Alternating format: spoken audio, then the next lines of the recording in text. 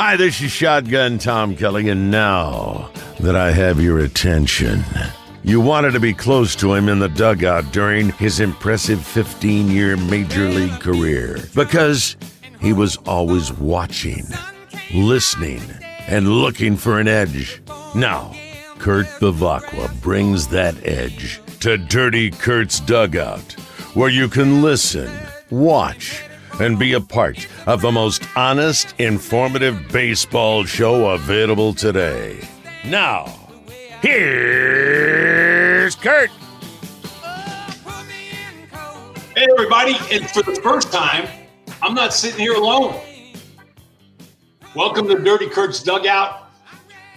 Let's see, episode 11, I believe, Gary. Okay. Gary Templeton, one of my former teammates with the San Diego Padres. Want to send a shout out to Hacienda Casablanca out in El Cajon, our title sponsor. They're at 700 North Johnson out in El Cajon. And you know what? Cindy and Tony just gave me permission to make an announcement that they're taking reservations for Thanksgiving. So don't think of Hacienda Casablanca just like Mexican food.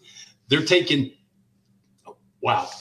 I even just asked my wife, I said, you just want to nix Thanksgiving? So if you want to do that, you don't want all the pain in the neck, or if your family's not with you, go out to Hacienda Casablanca and join everybody that's going out there. You got your traditional turkey dinner or roasted pork loin. Can't go wrong there, but call them for a reservation, 619-442-9827. We were supposed to have Gary Jr. in studio also, but something came up like it does with all guys that are at the top of the scouting ring. Gary is a scout for the Arizona Diamondbacks, Southern California, director of scouting, I believe. And his boss decided to come in town because they're going to go down and watch a baseball game down in San Diego. And sure enough, the game starts at 4:00 today. So he couldn't be here and also be there. So he's joining us live from somewhere down in San Diego, probably looking over a baseball field, Gary Templeton Jr. So we've got a couple of generations of Templetons here. We've got one generation of Bevacquas, and you don't want the other ones because Gary and my son Tony used to play together down at the park. So Gary, how are you? I'm doing well. Glad I could make it via, satellite or whatever this is. So you got, this is big time. so you got an assignment. You got an assignment to meet your boss. This guy that you're going to see must be a pretty good player. Yeah, he's pretty high ranked in the industry, so. And now's the time where they can come out and see guys early. So if they need to come back and see him, we can get multiple looks on them. So, and the kids earn the right to have a bunch of scouts out here seeing them. So there's probably about 15 to 20 scouts out here to watch the game. Wow. And my kid just played his last fall game, so he's not going to start up.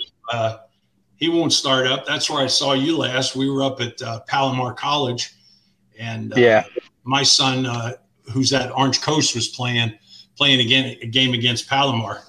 So, I'm going to have my producer bring up a video. I want you to look at this video, and I want your reaction of it. You know who Dan O'Dowd is on Major League Network or MLB Network? He's the former. Yes, I know who it is. I think he's top of the line. This guy knows what he's talking about, and he said something on the air today that I just had to put on, and I want to get your reaction on it. Tell me what you think. Alan, can you run that video? I don't care how many home runs he hits. Thank you. I want my kid to learn the strike zone and to put the ball in play on a consistent basis. I want every amateur coach out there to stop teaching launch angle and to teach kids a flat plane swing on how to hit. I want pitching coaches to teach kids how to stay over the rubber and command their fastball. Is this why Dan O'Dowd's an analyst on MLB Network and not in a major league front office somewhere? Yeah, I don't know about that. I mean, it's what they're teaching nowadays. So, But the thing about the whole launch angle thing is that the thing that gets me is that they act like nobody was trying to hit line drives before they started doing that.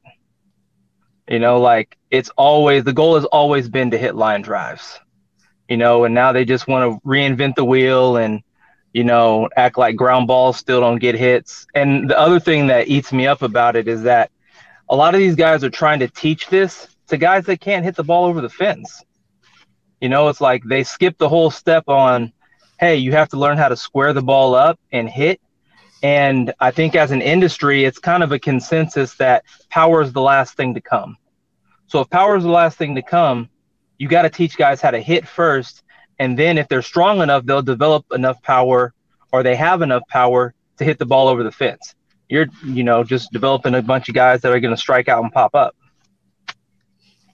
So Garrett, if you had a launch angle taught to you instead of swinging down on the ball, how many years would you have lasted?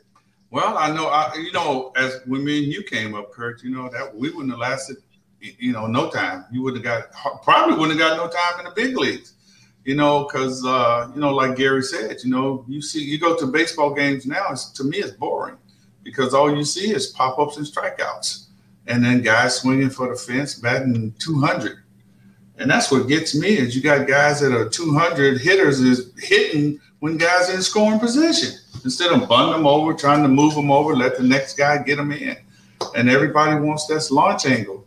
And I've always felt that if they get the strike zone back to where it used to be, you can eliminate launch angle because just above the belt is a high fastball for a strike now. When me and you played and my son played, it was letters, you know, up here. And you tell me that, you know, you had to face Nolan Ryan or J.R. Richards or somebody throwing as hard and they had to get the ball down, we would have ate them guys up.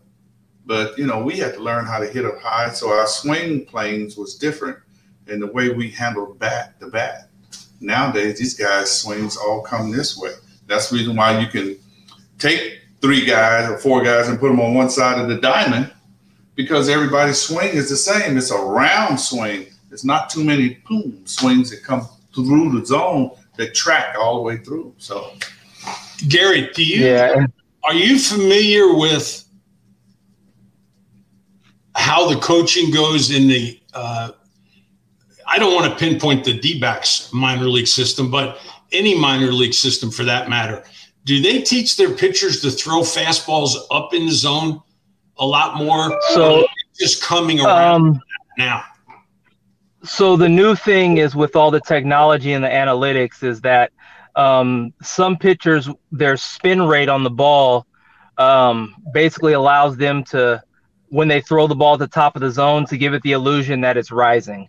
So basically, you know, how I kind of describe it is when ball leaves a pitcher's hand, say it leaves his hand at 100 miles an hour. It crosses the plate at 92 miles an hour. Now, the guys that you have where the ball leaves their hand at 100 and it crosses the plate at, say, 97 miles an hour, those are guys that has the illusion of the ball rising or exploding through the zone. And so that's what they're trying to get these guys to do now is like, oh, he has a high spin rate. Let's get him to throw the ball at the top of the zone. And so it'll have the illusion that it's rising. And, you know, there's certain guys that can do it and that are very successful with it. Jensen is one of those guys, closer for the Dodgers. And, I mean, even guys are doing it in high school and college because they have the same technology available to them. So you have a lot of guys in high school and technology that are trying to utilize the fastball up in the zone, more so because of, you know, adjusting to how the players' swing planes are.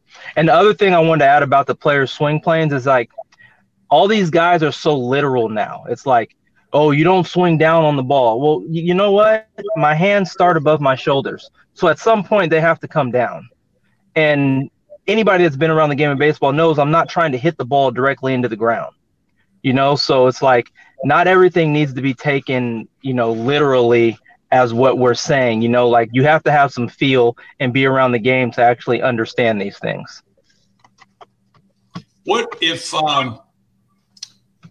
you were to change one thing right now that you know is not being taught as much as it should be in the minor league systems of Major League Baseball clubs, what would it be?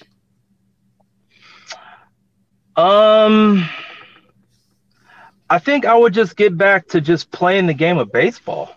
You know, it's like, you know, when I was running around the stadium with you guys, the thing that made baseball exciting was that, you know, somebody was going to get a base hit. Somebody was going to steal a base. It was going to be a hit and run. Somebody was going to hit a double, you know, and then the home run was like the ice, like the cherry on the ice cream, like the icing on the cake. Like that was the big finale, you know, so you got to see a complete game. Like you had fielders that were playing their positions and making diving plays and showing range. Like these guys don't have the same type of range, and they don't have to because they're getting placed, you know, exactly where they want them to be, whether it's 2 or 3 guys on one side of the field or they're playing in the hole.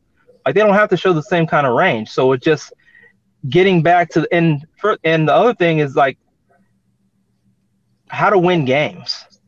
You know, like the RBI stat, like I don't think is valued as it should be, because at the end of the day, there's only one way you can win a game, and that's to score more runs than the other team.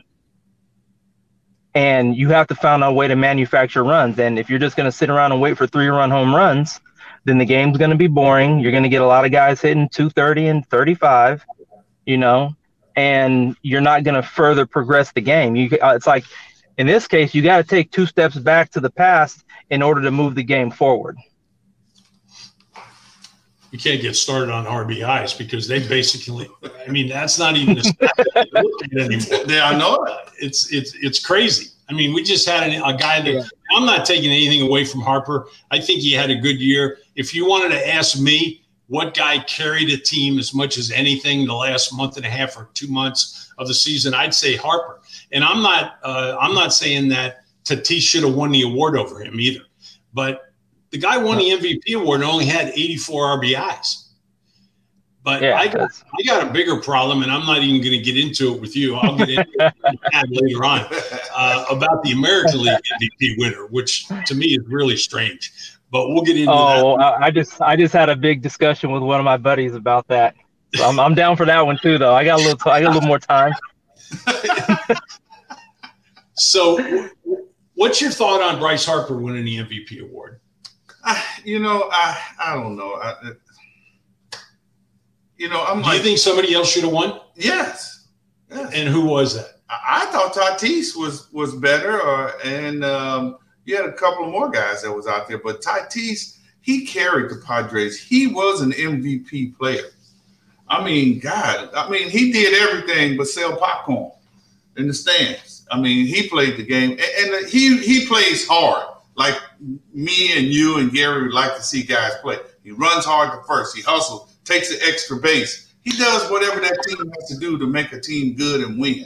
And I was saying, if there was more guys on the Padres that played like him, they wouldn't have problems winning baseball games, manufacturing runs, whatever. Because this guy, I mean, he plays, he drives in runs, hits home runs, he makes plays, he does everything. Harper, I don't know. I don't know. 84 RBIs. I mean, come on, man.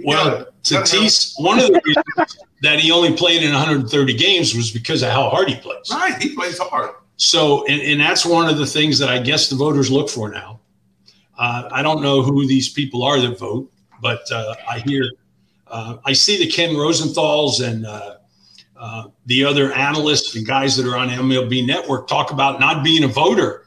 Who in the hell votes for it and the MVP award then?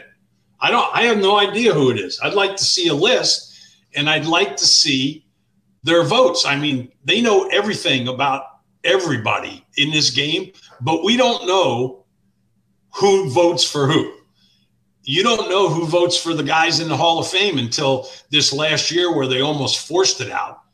But I think let's talk about Shohei Ohtani for a minute, because you said you'll get in that discussion. I'm picturing 30 or 40 voters out there around a circular table, and they're going, okay, I'm going to vote for Shohei. Oh, we will too then. And okay, I'm gonna put Vladdy second. Oh, okay, we will too. I mean, there's 30 unanimous decision for him to win the most valuable player award in the American League. I mean, come on.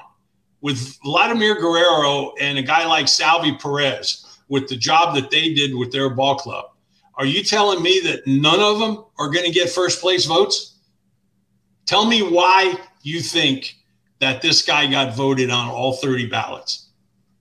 Well, it's the combination of the two, right? Like, he had a decent year pitching. You know, he went at 8-2 with like 156 strikeouts. I think he only made like 12 starts, maybe a couple more. And then he had some offensive numbers. He had the big home runs. I think he had over 100 RBIs. But it's people are so enamored with the fact that he's doing both. And in my opinion, he's just the only person that's been allowed to do both at the major league level. There have been plenty of guys throughout the years that are capable of doing exactly what he's doing, or maybe not as close to what he's doing, but they were never given the chance. And then furthermore, like the year that Vladdy Jr. had, like, that's the better year. You know, like if you take either one of those away from Ohtani, he's not even getting a vote for MVP. If you take the pitching away, his offensive numbers aren't good enough to win the MVP. If you take the hitting away, his pitching numbers aren't good enough to win the MVP. So it's like they're combining the both of them, being like, oh yeah, he did more, you know, than everybody else, when he didn't. You know, it's just something that they've never seen. So they're all, oh, he did both. He did both. Well, there's plenty of guys that can do both. They just don't get the chance. Well, you know, the guy that comes to my mind right away, and I thought about exactly what you just said, a guy's not getting the opportunity, is Winnie. Right? Dave Winfield, when he left San Diego and went to the Yankees, he was in the MVP discussion for 3 or 4 years. If they would have let him pitch or continue to pitch out of college and be a DH, he would have been doing the same thing that Ohtani's doing now, and it probably wouldn't be in the discussion, because where are we going to go next year with it? They're talking about having a DH in both leagues. They need to do away with the DH, because guess what, folks? For everybody listening out there, and by the way, you can make comments to the show, and we'll be happy to answer any questions that you might have or comments that you might have. So don't be afraid to get into the fray. This thing about having a DH in both leagues, I think Ohtani shows that you need to do away with the DH, especially in the lower classifications of baseball, where who are your best players in youth baseball? Your shortstop. The shortstop's normally the best player, and he's normally the best pitcher on the team. So you got a kid that's playing shortstop, who's your best athlete. He's your best hitter. He's your best pitcher. And then when he becomes 13 or 14 years old, you make him make a decision on whether he wants to continue to pitch, and he puts the bat down. It's unfair, I think, to young kids in the game of baseball that makes them have that decision, because half of them probably fall off the calendar as pitchers, and they're not even there anymore, and they can't go. You can't go back to trying to hit after you've been out of the game for 4 or 5 years trying to hit. I mean, it was hard enough for me being out of the game for 2 months in the winter ball, not being able to hit. So what is your thought process on the DH rule? I like the difference between the leagues, and I like the fact that in the National League, I mean, I've always been a National League fan, is that it takes more strategy. You have to be able to manage. You have to have more personnel. You have to be able to be creative with the things you do with your lineup, you know, and you have to know your personnel. It's a lot tougher to manage in the National League, I think, than in the American League, where you can just throw out your best 9 hitters and then you make a couple pitching changes. You know, like I like the difference between the leagues. I don't want them to be the same. You know, I don't think they should be the same. Well, Gary, I appreciate you taking the time out. I'm going to let you. Oh, yeah. You're probably chomping at the bits to get out there and watch this. I wish I would. Yeah, we'll see what he's got today. Yeah, do it. And then and we'll get back together on this show later on in the wintertime. Thank you again. All right. Cool. Thank you for having me. All right. Gary Templeton Jr., everybody. His dad saying goodbye to him. That's always nice. So What's your opinion on where the game is? I think I know the answer to this, or at least some of the answers, but where the game is today and what needs to be reversed to make it edible again. Let me put it that way. Because when you sit at the dinner table, you don't want food that's gone stale. That's right. And I think there's parts of the game, like Gary was pointing out, where it's just not all baseball. Right. It's strikeouts and home runs. And I know this is pounded. You're beating a dead horse sometimes when you talk about this stuff. But what can be done about it? Well, I don't know what can be done about it because, everybody now is all into the analytics, the numbers, and, teaching these guys, a whole different way of playing the game. So you got different types of athletes that are playing baseball now. I mean, I don't think none of the guys is nearly as tough as we were, coming up. I would just like to see them at least try to get back to doing some of the things that we grew up learning and trying to do. I mean, I'd like to see pitchers throw inside more.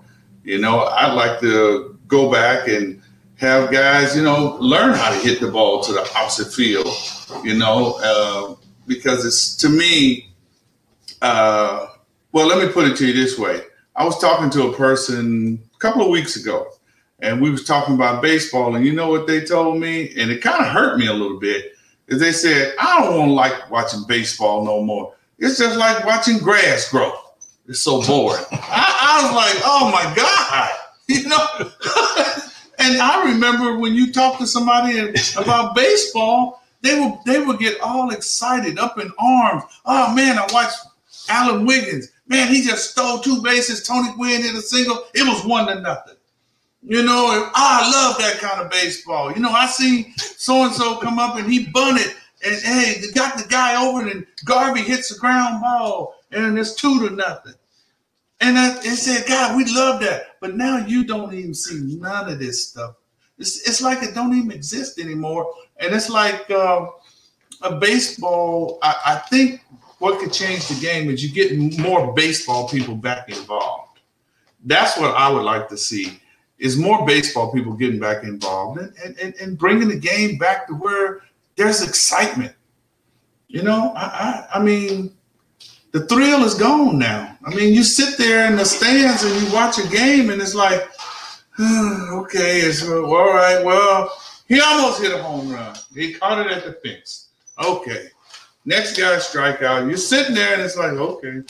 But that's the way the game is now. I just like to see baseball people back in the game because now, from what I understand, it's just a bunch of computer nerds that putting numbers in a computer and then coming up with things that baseball players are supposed to do. You got to have guys that's out there that done did it. Well, I think some of that was there was I think the analytics teams across the baseball hit a little bit of a speed bump when the Dodgers completely messed up their pitching staff in the playoffs against the Giants this winter with making the moves of the game that they won actually turned out okay for them when Dave Roberts made it a point to say this came from the tippy top. Tippy top.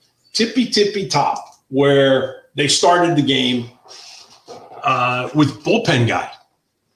If you remember, I can't even remember who it was. Right-hander came out and started for him. Exactly, instead of Urias. So you got a guy that's a 20-game winner, who wasn't even in on a Cy Young voting. I know, which blows me away. I don't get that. I mean, one of the teams that won almost as many games as anybody else in baseball, and he's not even in the voting for the Cy Young. But getting back to the decision to pull him and put him in the game in the second or third inning where he could possibly go longer, I don't get that. I don't get that thought process. But I was very intrigued the way Dave Roberts in the interview made it a point to get across that it came from the tippy top. So for the first time we are getting people to admit that decisions, hence lineups, and whatever is going to happen in the game is coming from the computers and not the manager's mind, which is a shame. Because I tell you what, who did you play under that was as good a manager with hunches as you've ever seen? Well, Dick Williams by far. I agree 100%. Dick Williams, I mean, to tell you, that man, I sat on the bench one day and he told me to sit next to him. And I tell you, he was like 2 or 3 innings ahead. He never told me to sit next to him. He did. He told me to sit next to him. I did it one game, and it was a Sunday game. And I sat there, and he sat there, you know, how he with them glasses down and the lineup. And he was marking stuff down. And I was like, well, what are you doing? He said, well, I'm thinking a couple of innings ahead if this happened and that happened. You know, but now you got computers doing it, which I don't know. Because like you said, that whole Dodgers pitching staff got messed up. And I don't understand how you get messed up and you know you're in the playoffs. There's no reason for you not to have pitching. Should have been pitching somewhere for the Dodgers, but it wasn't. But, you know, it just goes to show you, and I've heard, like you probably heard a lot of us, that everything comes from the top now. The managers don't get a chance to use their own mind and, you know, make certain decisions, which to me, I know if Dick Williams was probably rolling over right now because Dick, you know, I don't know, that he had a way of knowing that, hey, this is going to happen, and he would be right on top of it. But, you know, I don't know. It's just strange now. But it did turn out the older managers, there were baseball managers, made it to the playoffs in the World Series. Well, I don't think that's any coincidence. And it took a matter of national pressure for the Padres to hire a manager with experience. I mean, it's you know, unbelievable that and what they did. You know what? I love AJ Preller. I think he's so smart. But I started to wonder when all the rumors started coming out at the end of the year about why that he brought in guys that were green and whether or not they were more acceptant of the front office sending down, you know, the lineups. And any other thing that's going on during the course of the game. Right. Who to use in certain situations or whatever.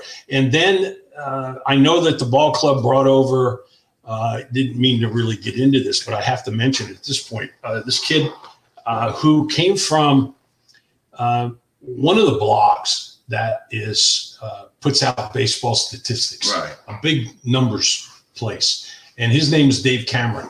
He came with this organization around 2018. Somewhere in there. 2019. You know what I'm going to say? You know the guy that I'm talking about? So this Cameron kid gets hired by the ball club, and this was right before they signed Eric Hosmer. Right. What does this kid say? I think it might have been right before he actually contracted with the Padres. He said the Padres shouldn't sign Eric Hosmer. And he told everybody why. And they went and signed him anyway. So last year, with all of what went on in the Padre, I'm going to call it the dugout, because I don't know if it was the clubhouse. But with guys running up the Preller, supposedly guys running up to Peter Seidler. I mean, who are these guys? There's two guys that are going to go upstairs. In my mind, there's two. You know, possibly Melanson. Possibly. But I kind of doubt it because he doesn't have that in him. But it's Hosmer and Machado. Those are the two guys. Tatis isn't going to go up and start screaming. Right. He's too young. Too young. And even though he might be a little bit inexperienced and needs to grow up a little bit, he's not the guy that went upstairs. It was Hosmer and it was Machado. If anybody went upstairs from that ball club, that's who it was. Yeah. So, and the only reason that Hosmer went upstairs was because he wasn't happy because his name's being thrown around as being a guy that's going to be traded coming up on a trade deadline. So if that's the case, are you going to go to the guy that's going to trade you, or are you going to go to his boss? So I think Hosmer went to Seidler and started gritching and moaning about being traded. And here's AJ Preller down in the offices. He just got Frazier from Pittsburgh and Marisnik. He signed, and nobody to this day can figure out. I don't think anybody's even asked him, why did he sign those guys? Why? Have you ever heard him answer a question on why were they brought in? Never have. I don't understand that. And the other thing that I don't understand is post-game interviews. Why do you always hear the same people ask the questions?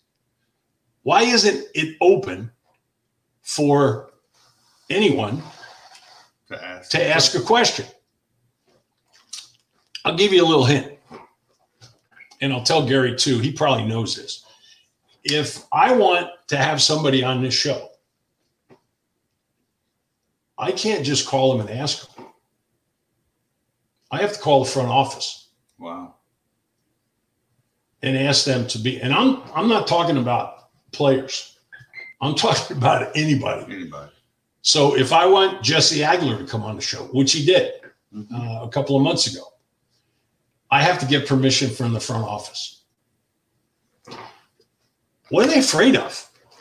I mean, I don't understand.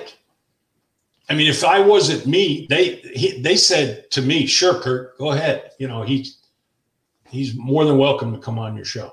But I'm just wondering if it's somebody that they don't know, what are they going to say? What are you going to ask? Why do you have to even go through the ball club? Well, I mean, I don't know. You shouldn't have to go through the ball club to talk to a player. I mean, if you know one of the players, you should be able to say, hey, can you come on the show? You know, we can have a good time, whatever. But, you know, like you said, Kurt, things are a lot different now. And who knows what's going through the Padres' mind, because maybe they don't want certain things to get out. So maybe they put restrictions on you talking to certain people. I have no idea. I think it's certain. No, it's not just certain people. It's the whole. Oh, yeah, it's everybody. Oh, it's everybody. It's everybody. Oh. You want to talk to any of the broadcasters? Broadcasters you too? Oh, yeah, absolutely. Wow. Yeah, that's new to me. Yep. No, true story. Yeah. And you know what else is new? A new segment. Did you see that? And we've got new sponsors. It's brought to you by Davies Eye Center, eye surgery and treatment specialist, and San Diego's own Lacima Oil Company and your neighborhood Chevron dealers. If you need your eyes checked, folks, if you've got anything wrong with them, you need LASIK, cataract surgery, glaucoma, cornea procedures, or dry eye syndrome, you need to go up and see Dr. Davies and Dr. Foster up at the Davies Eye Center. These guys are fabulous. I feel like the bionic man right now. I got these light adjustable lenses where if I call them up and tell them that, my eyes have been weird or something like that, I'll go back. They can adjust the lenses that they surgically inserted in my eye. Wow. From the outside, not going back in and doing a surgery again. So be sure and call them up. Tell them Dirty Kurt sent you. Maybe you ought to give them my last name. 760-729-7101. Just tell them KB sent you. And did you see that is going to be a segment that's going to be on the show that if you listen and pay attention, Lacima Oil Company and your neighborhood Chevron dealers, we're going to give you a tank of gas. if you pay attention. So I'm going to go back to my producer, Alan, and ask him if he'll bring up a still shot that I have. I want to give you an example of what our little contest is going to consist of, so that you'll know and have a pretty good idea what to look for in the show. But it doesn't have to be an image like what we're going to see, or a video like we saw earlier with Dan O'Dada at Major League Network. But it could be just something as small as asking you a question about what we talked about on the show. So, Alan, if you can put that image up, I'd appreciate it. Okay, right there. Did you see that? If you remember, Kevin Kiermaier slid into home plate. The catcher tagged him out on this play, and Kiermaier took a ration from a lot of fans in Major League Baseball, because if you can see that little white piece of paper next to him, that fell out of the catcher's analytic number, little dealie that they keep. And they have to, I don't know if they have to, but they have them. You see the players look at them all the time now. Why they're needed, I can't begin to tell you. That you can't remember the stuff that's on those sheets. But anyway, Kiermaier picked it up, stuffed it in his back pocket, and went in the dugout. And you know what the folks out there called him? A cheater. They say he cheated because he got the analytics from the opposition. Alan, you can take it down. So this is an example of what this segment we're going to bring to you could bring to you in a huge gift certificate from Lacima Oil, good enough for a bunch of money worth of gas. And we all know that's a valuable commodity these days. But I might ask you who that Kevin Kiermaier and the Tampa Bay Rays were playing against that day. Of course, I would have told you, because I didn't mention it just then. But that might be one way of the contest going on. So at the end of the month, we're going to have 4 of these. And at the end of the month, I'm going to ask you about one of the episodes and one of the things that I brought to all of your attention. So I want to thank the Davies Eye Center, and I want to thank Lacima Oil for the sponsorship of the show. We've got lots of people out there watching, so tell your friends about it, because they might be able to help you out. And we're going to make a lot of people happy. Like, I'm going to make somebody happy today. I'm going to get Tempe. Grab that 84. How about this? Got a 1984 World Series program. I'm going to get Tempe to sign this. And the first person to come in and can just right across. Across here? Yeah. All righty. Right across there. First person that comes in and can tell me Gary Templeton's uniform number when he played for the San Diego Padres. And it was the same. Same all years, right? Mm-hmm. Okay. I figured it was.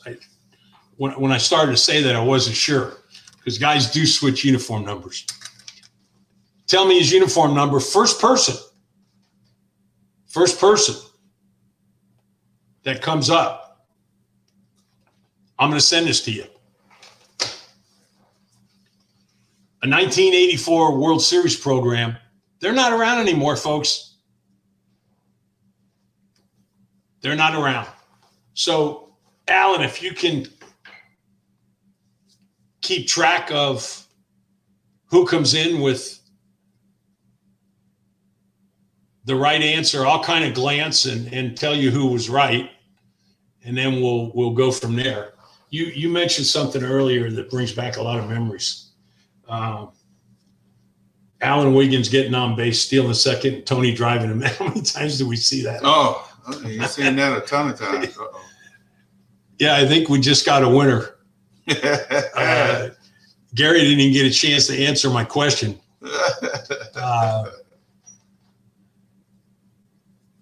Montundo? Is it Kevin Montundo? I hope I said the name right. You're right. Tempe was number one in your scorecard, number one in your heart.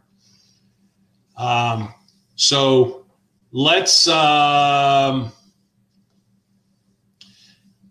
figure out a way to get Kevin's information, Andy, and we'll get that book out to him. Kevin, if for some reason you get disconnected, or if Alan, you can't get through to Alan, who's the producer, just private message me somehow on social media, and we'll get that book out to you. I appreciate it. Kyle, sorry, buddy. A little late. A little day late and the dottle short. We talked about launch angle and hitting down on the ball opposed to, because hitting down on the ball was taught right when we played. As a matter of fact, you were with an organization that was big on it, right? Especially when Whitey Herzog came in and took over. And even more so after you left. Well, I think that it wasn't more so when Whitey took over, because it was like that from the time that I signed with the Cardinals. It was being taught in the minor league system. So when Whitey came in, Whitey just realized that this is what they was teaching these guys, because everybody could run like deers. Mm-hmm. And it was like, hey, hit that stuff on the ground and run like jackrabbits, you know? Run like you stole something. And that's what they taught us from the time that I signed with the St. Louis Cardinals. They said, hey, you know, when I batted left-handed, they told me to just try to hit a hard ground ball to shortstop and then run, because we want you to put the ball in play and run. And so Whitey came over and said, wow, look at this is the way they teach these guys. Because if you notice, he had that 1 year, he just had Jack Clark as a power hitter. That was it. And he had his first three hitters in the lineup were just slap hitters. And then he had Jack Clark fourth. And then it was just mainly guys that made contact. They hit a line drive and run. And they won the World Series easy. And where did they go? Twice, 2 years in a row or something? What was it? Kansas City beat them 1 year, and Milwaukee beat them. Tommy Herr. They had Vince Coleman. There you go. Coleman, Willie McGee, Tommy Herr, Pendleton, Terry Pendleton, George Hendricks, and they had the catching rotated with Tennis and the guy that was Terry Pendleton was a hell of a player. He could play. He was a great defensive player, and he hit the ball from both sides. So that's what they taught. They don't teach that no more. They, guys that can run, but you don't have a lot of guys that can run no more in the game. You don't have a lot of speedsters. I mean, you go in to play St. Louis, it was all speed. So you were a minor league manager for a long time. Okay. And not as long as you wanted to be, from conversations that I had with you about your calls not being returned and stuff like that, right, which I still can't figure out. But you're on to something else now. We'll get to that in a minute. But when did it start where the scouts went out and just looked for guys that could hit the ball out of the ballpark or throw the ball 95 miles an hour? It started in the 90s. Started in the late 90s. I should say early 2000s. Because when I was with the Angels, they came in with the computer system and they wanted to know everything about everybody. And as a manager, you became a scout while you was doing the games, because you had to give the Angels everything on every team that you played against in the minor league system. And you had to have it in the last time you played them. You had to have all the information in. So they wanted everything. And So by the mid to middle 2000s, a 90 mile an hour, 92 mile an hour guy was generic. He was a generic pitcher, you know. So, I mean, like when me and you grew up, guy was throwing 90 to 92, 94. Those guys was pretty good because usually they knew how to pitch, hit spots and stuff. But they started calling them generic pitchers. And then next thing you know, every time you look up, there's a guy that's 96, 97, 100, 98, 95. So 95 to 100 became the standard. I would say maybe starting 2008, maybe somewhere in that vicinity, 2008. Because I know when I was managing independent baseball, I would go to some of the minor league directors and ask them, when they was getting ready to release a guy, and I would say, hey, and they go, yeah, we're getting ready to release a generic righty. I'm like, what's a generic righty? Oh, he's 90 to 94. And they released him. I signed the kid, and I'm like, wow. And these kids were pretty good pitchers, but that's just the way it was. I would say to me in 2000, they start calling them generic. So you don't really see a lot of 90 mile an hour pitchers anymore, 90 to 94. It's always somewhere 95 and up. If you look at the numbers, it's 95 and up now. Well, they are measuring the fastball differently now than they did back then. Yeah. So that accounts for probably 5 to 7 miles an hour. Right. Or 4 to 7 to be fair. And what we mean by that is the radar guns back in Gary and my day would measure the speed of the fastball when it got to home plate. Now the gun is measuring the ball out of the hand of the pitcher, which naturally is going to be much faster. And then when that ball travels 60 feet, 6 inches, or whatever the distance is, that it travels from the pitcher's hand to home plate, naturally there has to be a huge decrease in speed. Not huge, but a decrease in speed. And it's probably anywhere between 4 and 7 miles an hour, and could be more, as a matter of fact, on a break-em type ball. But it's, it's interesting. So the thing I want to know is, before we went on, you were telling me about going over to Las Vegas. Mm-hmm. So you're still into coaching, which I didn't know. And are you really looking forward to this, or do you look at it as being just going over to see what's going on and then calling it a day when it's over? No, I'm looking forward to, because I haven't done anything in the last 3 years because everybody knows what happened. I lost my wife. And so, I just been kind of hanging around the house, not doing anything. So for me, this is going to be big to go over and, do a camp for a month. And, who knows what it might lead to. It might lead to me getting back into the game and going back out there. Because, I enjoy teaching the kids. I enjoy being able to watch these kids grow and help them out to, be able to, try to get to where they need to go to. And because it's fun. I like to get back and put the uniform back on and get back out there. And like I said, who knows? I might end up getting back into the game, doing something, Well, and I'm looking forward to that for you. And Gary mentioned his wife that he lost a few years ago.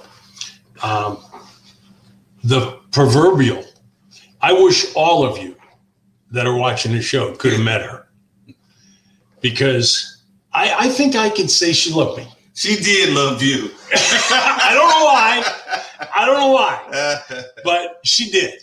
And the proverbial kick in the ass. Glenda was a kick, and she was so much fun to be around. I was shocked when it happened. I know Gary's gone through some tough time, and the kids. As a matter of fact, we just heard back from Gary Jr. He said the average drop off in speed is 8 miles an hour. So when you see that gun and you see a guy throwing 100, he's actually throwing average-wise 92. Yeah, 92. So even though starting pitchers aren't training to be starting pitchers anymore, they're just training to be pitchers and to go out and throw as hard as they can for as long as they can. And then they know the manager's going to go into the bullpen and get somebody out and take them out of the game, which is a shame. I think we need to start training starting pitchers to be starting pitchers and to go 7 innings or 8 innings. Mm-hmm. I mean, pitchers didn't want to come out of the game before when we played. Can you imagine going out and trying to get some of the starters off the mound? It wouldn't have worked. Yeah. It wouldn't have worked. I talked to a few starting pitchers, and they were saying there's no way they'd take me out in a game in the 4th inning. He said it would be an embarrassing situation out there on that mound. But, you know, that's the way the game is. You know, these guys, everybody's a specialist, 5th inning, 7th inning, 8th inning. Shoot, I seen Goose Gossage throw 8th and 9th and get saves, you know, and stuff like that. So, you know, I cherish watching guys like that, you know, perform. You know, they went out there and got 6 outs and got a save. And now these guys only get 3 outs and they get a save. So, you know, I think that you see the Bruce Sutters and the Lee Smiths and the Goose Gossages and them, those guys right there, they were much more competitive, I think. They took the ball for a couple of innings. Nowadays, they have a guy throw it 8th inning and then you come in and only have to get 3 outs. Can you imagine Goose how many saves he would have got? Oh, yeah, a lot. Oh, yeah.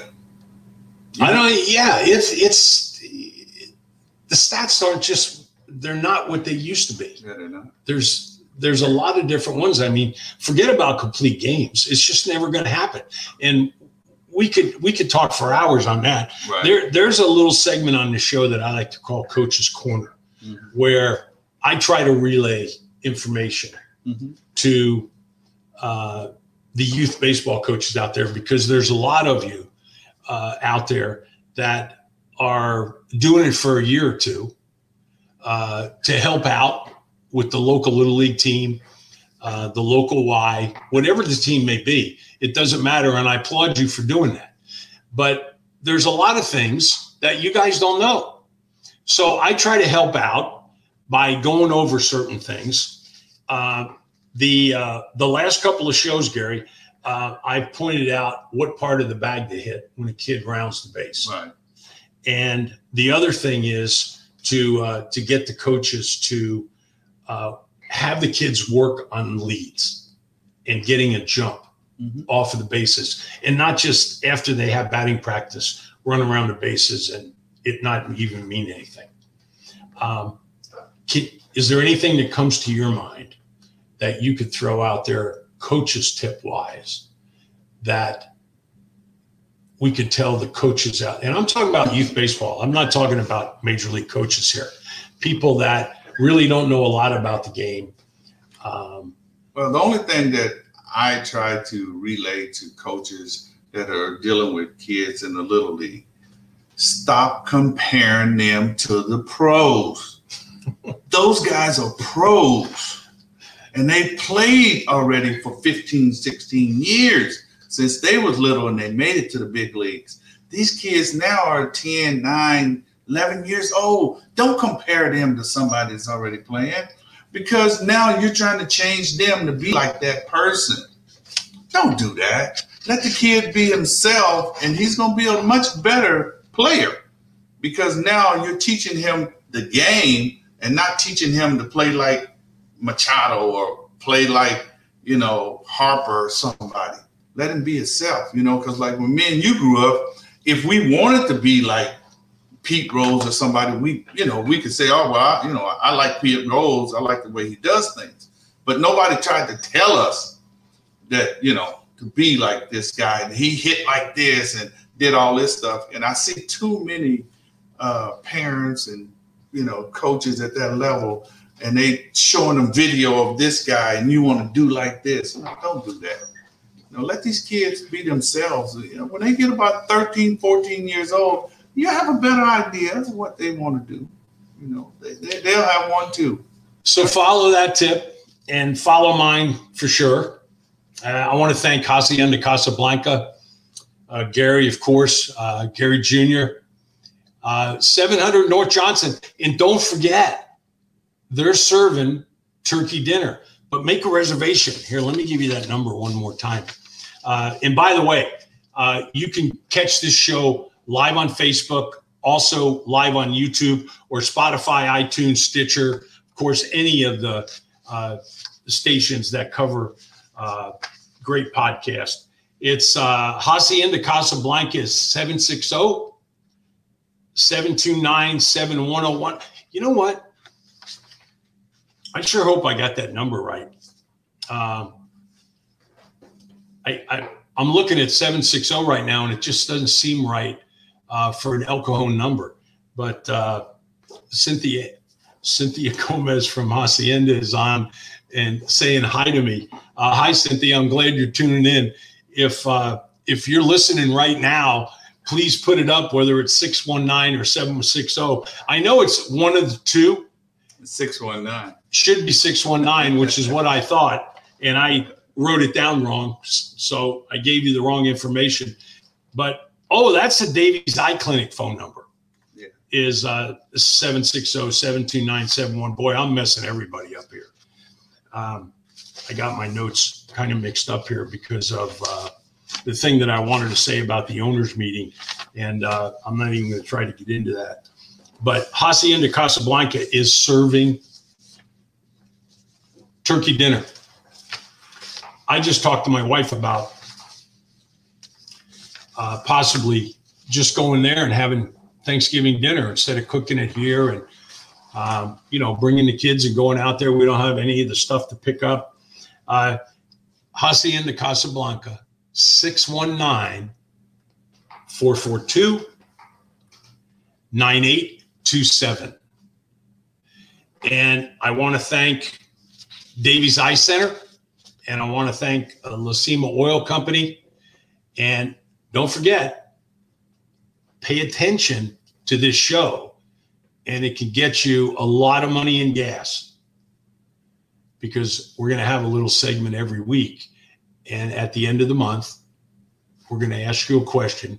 And the first person, like Kevin, that won the 84 World Series book, autographed by Gary, is going to win a bunch of gas. Yeah, $5 a gallon gas. And you're going to win at least 20 gallons. So that's not bad. So until next time, this is Kurt Bavacqua. I appreciate you tuning in to Dirty Kurt's Dugout. Tell your friends about it.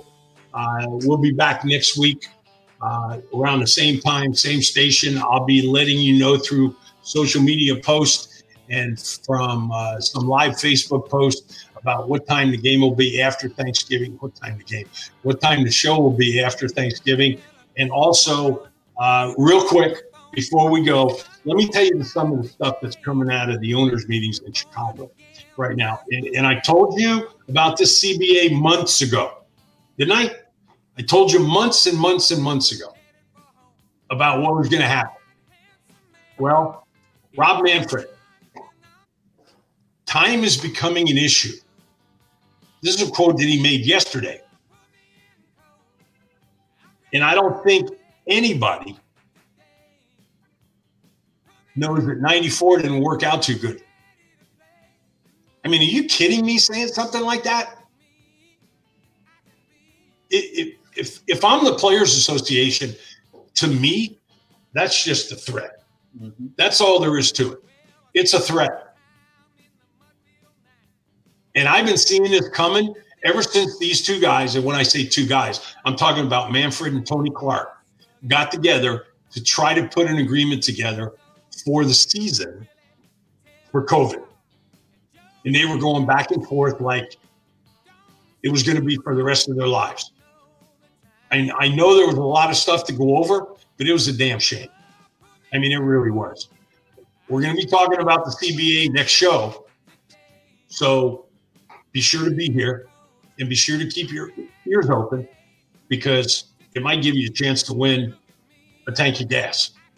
Until next time, For Gary Templeton Jr., for all the folks out at Hacienda Casablanca, I bid you a farewell. Thank you, folks. Thank you. Talk to you soon.